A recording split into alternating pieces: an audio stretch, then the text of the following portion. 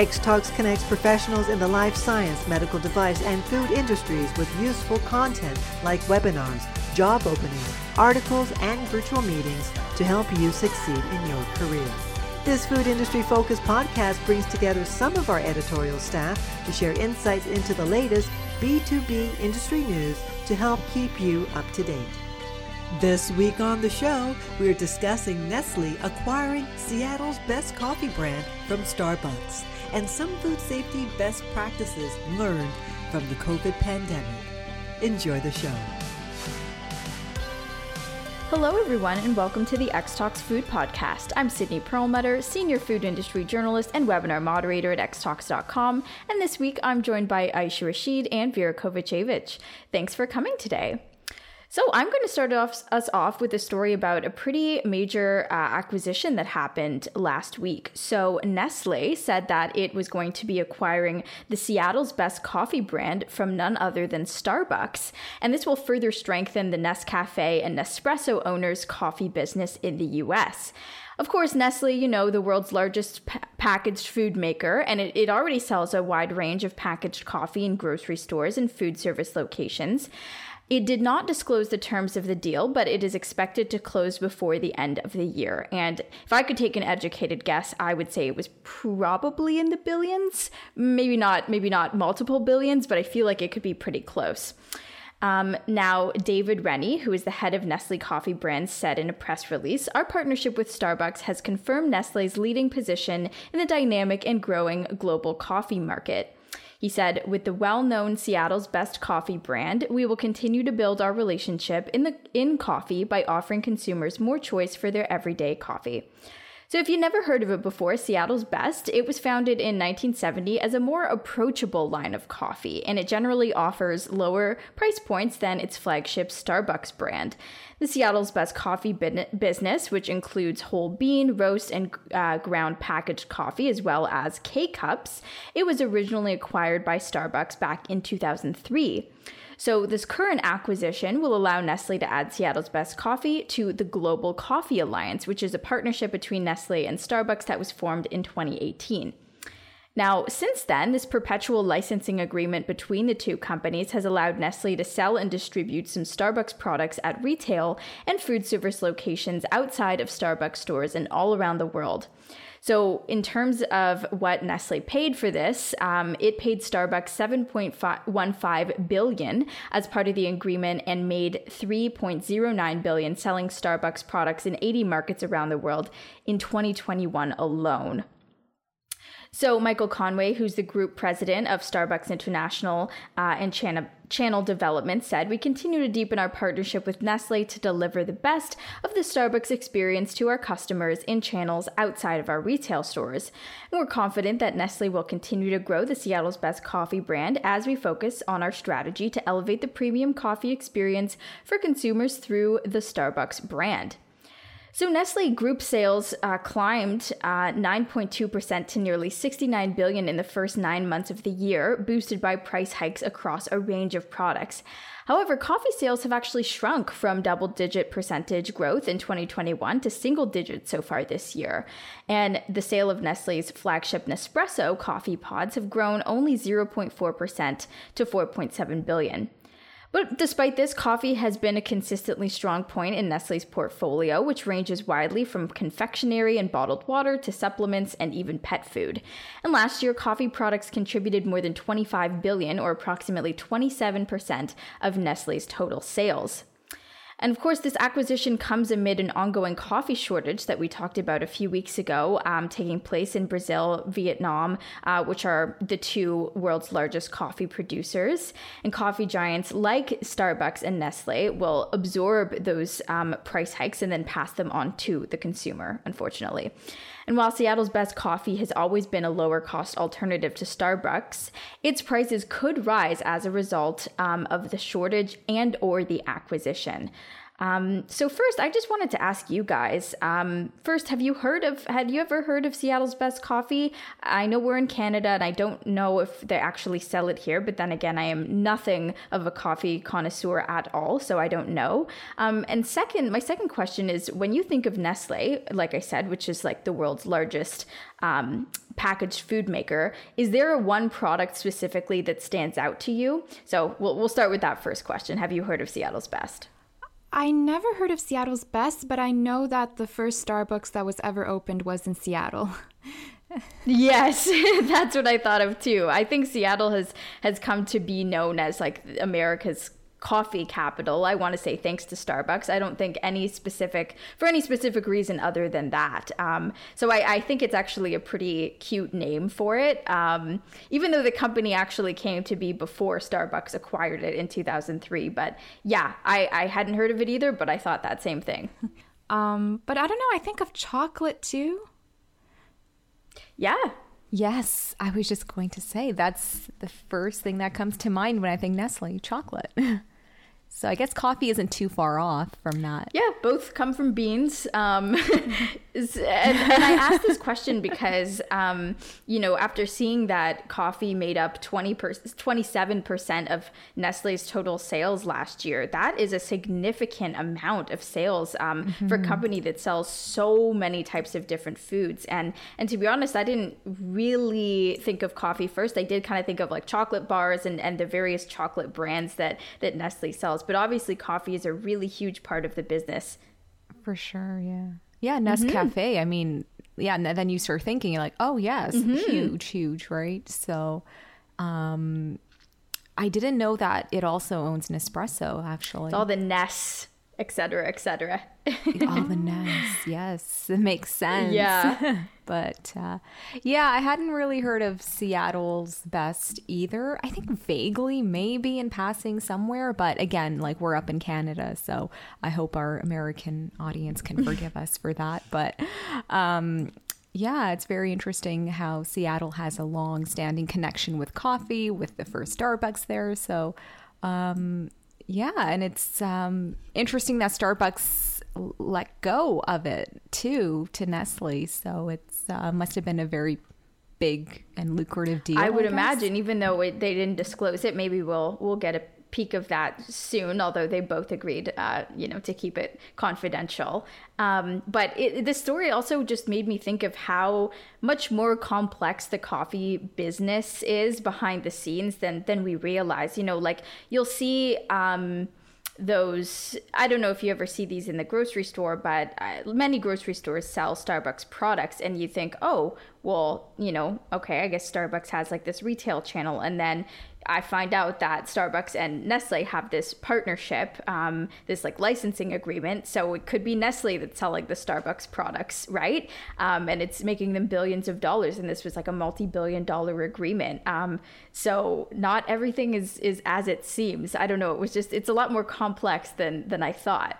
At the same time, it's like I don't really know who else is dominating the market aside from these two companies. So it seems like they have a very strong monopoly over both the coffee, like in retail and in food service as well. And then maybe they're working together to maintain that monopoly, right? Because we often think that like big companies, competitors are always like going head to head and at each other's throats. But you know what? Like in that multi-billion-dollar world, there's probably a lot more going on.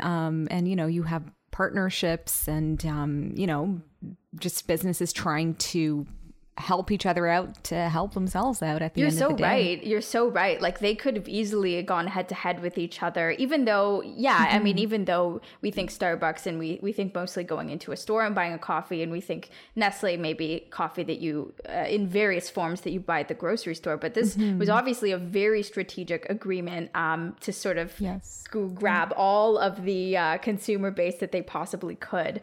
You know what? They've still maintained, their individual brands. It's not like they have lost the loyalty of their individual like consumer base. They're still very much two separate brands. But that's a great point. Yeah, it's like they're trying to capitalize on Starbucks' brand and then Nestle's like distribution abilities. Yes. Yeah, you're absolutely right. So really what I'm most curious about in the future of Seattle's Best is, how this acquisition will affect prices. Because like I said, Seattle's Best has always been, a bit cheaper, just more of an approachable coffee brand. So I'm wondering if it being acquired by Starbucks it being acquired by Nestle is going to either make it, go up or make it go down, or stay the same. And it might not just be because of the acquisition. It might be, like I said, because of the shortage, because of inflation, many other things. Obviously, coffee is like one of those very volatile businesses in the food industry, and at the same time, one of the most sought after ones as well. So we'll see where that goes. Now next, I'm going to talk about some of the lessons that we learned from COVID-19 in terms of food safety best practices. So there was a review that was published recently in the Journal of Public Health Management and Practice that revealed some of these challenges of conducting retail food inspections during the pandemic, as well as the lessons learned regarding food safety best practices. So the review explains how local health departments can prioritize retail food regulations if unprecedented public health emergencies occur in the future, which I sincerely hope they do not. Now, the routine food safety inspections experienced significant disruption, as you can imagine, throughout the pandemic. And this was because of reduced staffing, along with shifting priorities, posed serious challenges for maintaining food safety best practices, and really made it difficult for local health departments to conduct routine food safety inspections.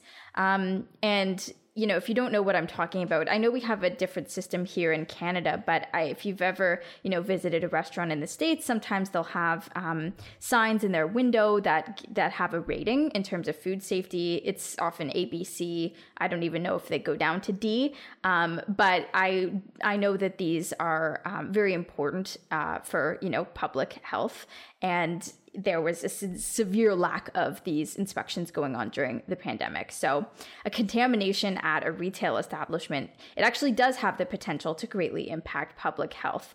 And that's why it's crucial that these inspections are performed on a regular basis in order to promote food safety, consumption, and prevent foodborne illness outbreaks.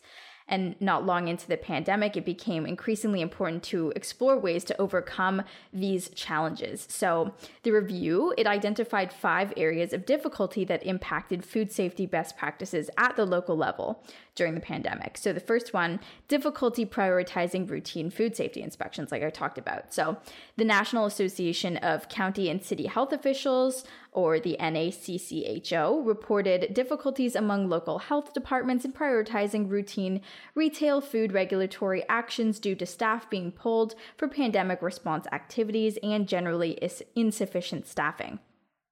And the second one is challenges with conducting virtual inspections. So, most of the work that we did in our office, a lot of it moved virtual, and it doesn't just apply to us too. It applied to obviously doing these food safety inspections, but the NACCHO reported hesitancy in adopting virtual inspections due to mistrust in technology's ability to function, lack of precedent and varied virtual inspection rules between jurisdictions. And I don't blame them. If it hadn't been done before, I would understand why they're wary of doing this.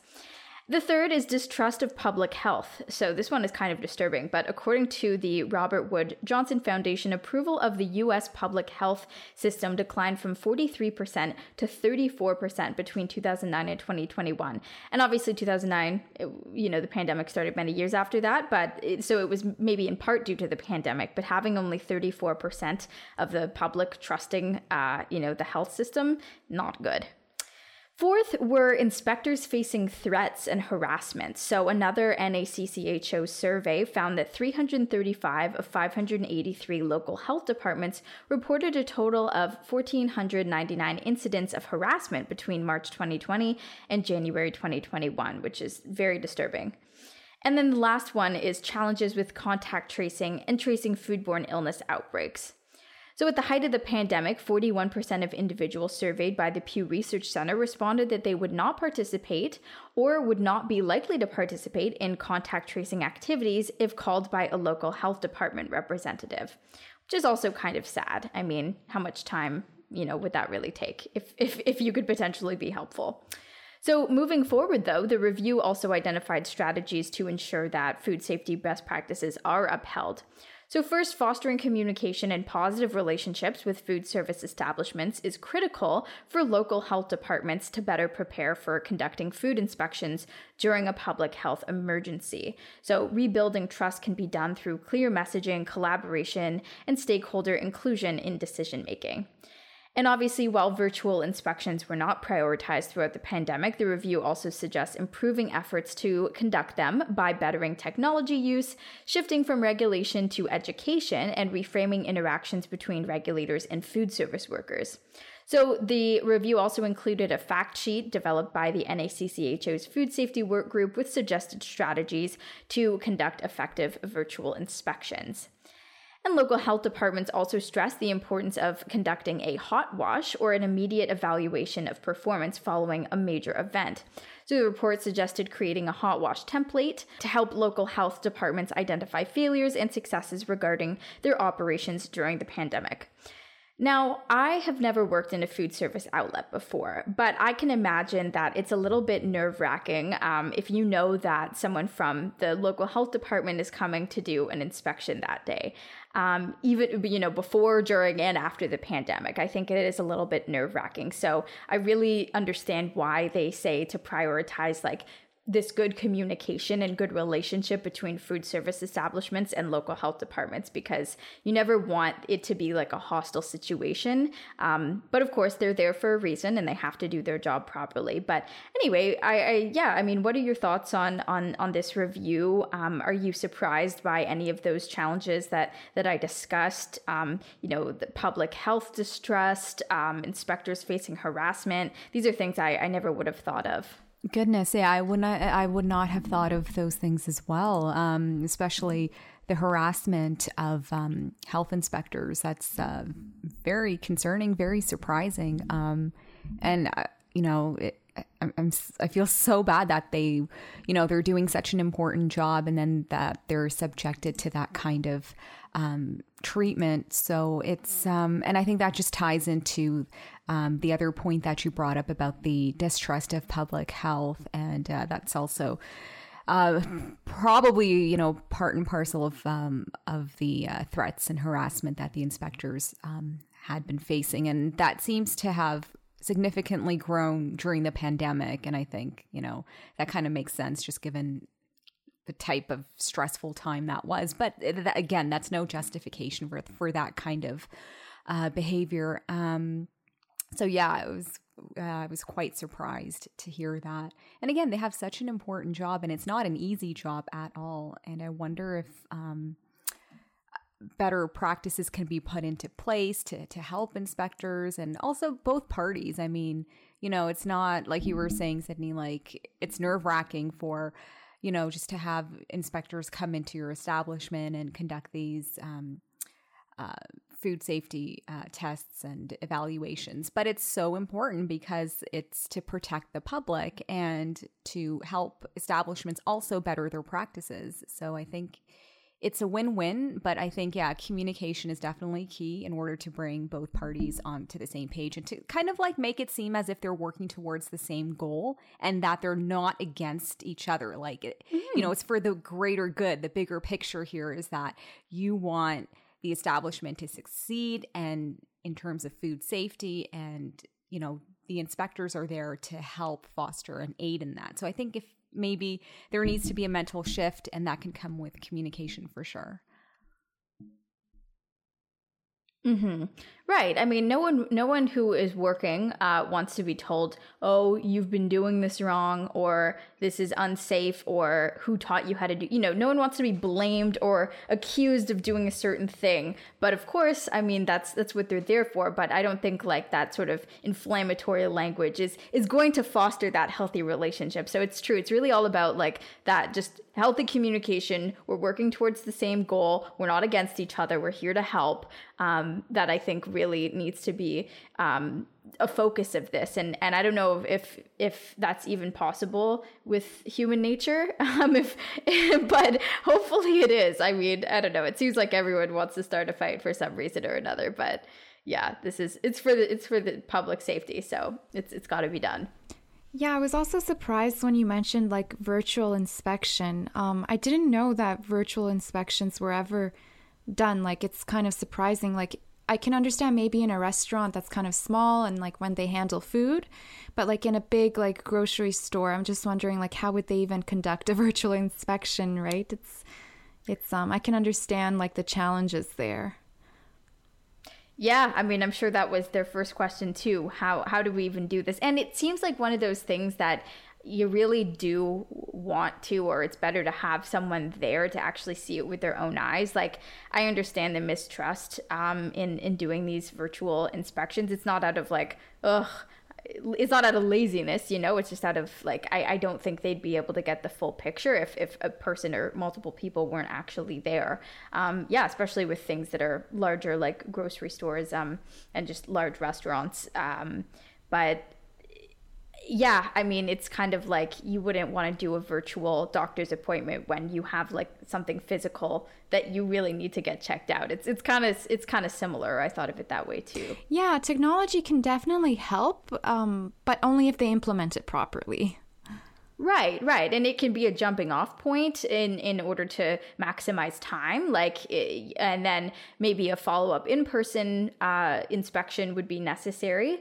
But yeah, you're totally right. Like if it's done just on a whim, which honestly, like I don't blame a lot of like the early technology that we saw in the pandemic because we had to make a switch really quickly, but we've been over 2 years, into it. So at this point, you'd think that the technology would be better. But that brings us to the end of this episode of the X Talks Food Podcast. If you like today's show, don't forget to rate, review, and subscribe. Thanks, everyone, and see you next week. Bye. Thanks for listening to the X Talks Food Industry Podcast. If you enjoyed our discussions today, please share the episode with your friends and colleagues, and be sure to subscribe in order to be notified when a new episode is released. To join in on the discussion, you can find X Talks on social media, email podcast@xtalks.com, or comment on the articles directly. Links are in the show description.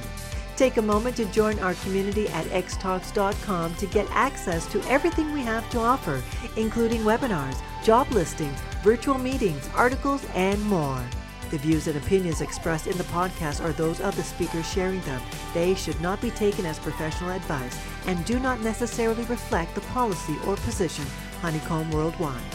For further information, email us at podcast@xtalks.com. Thanks for joining us, and we'll see you next week.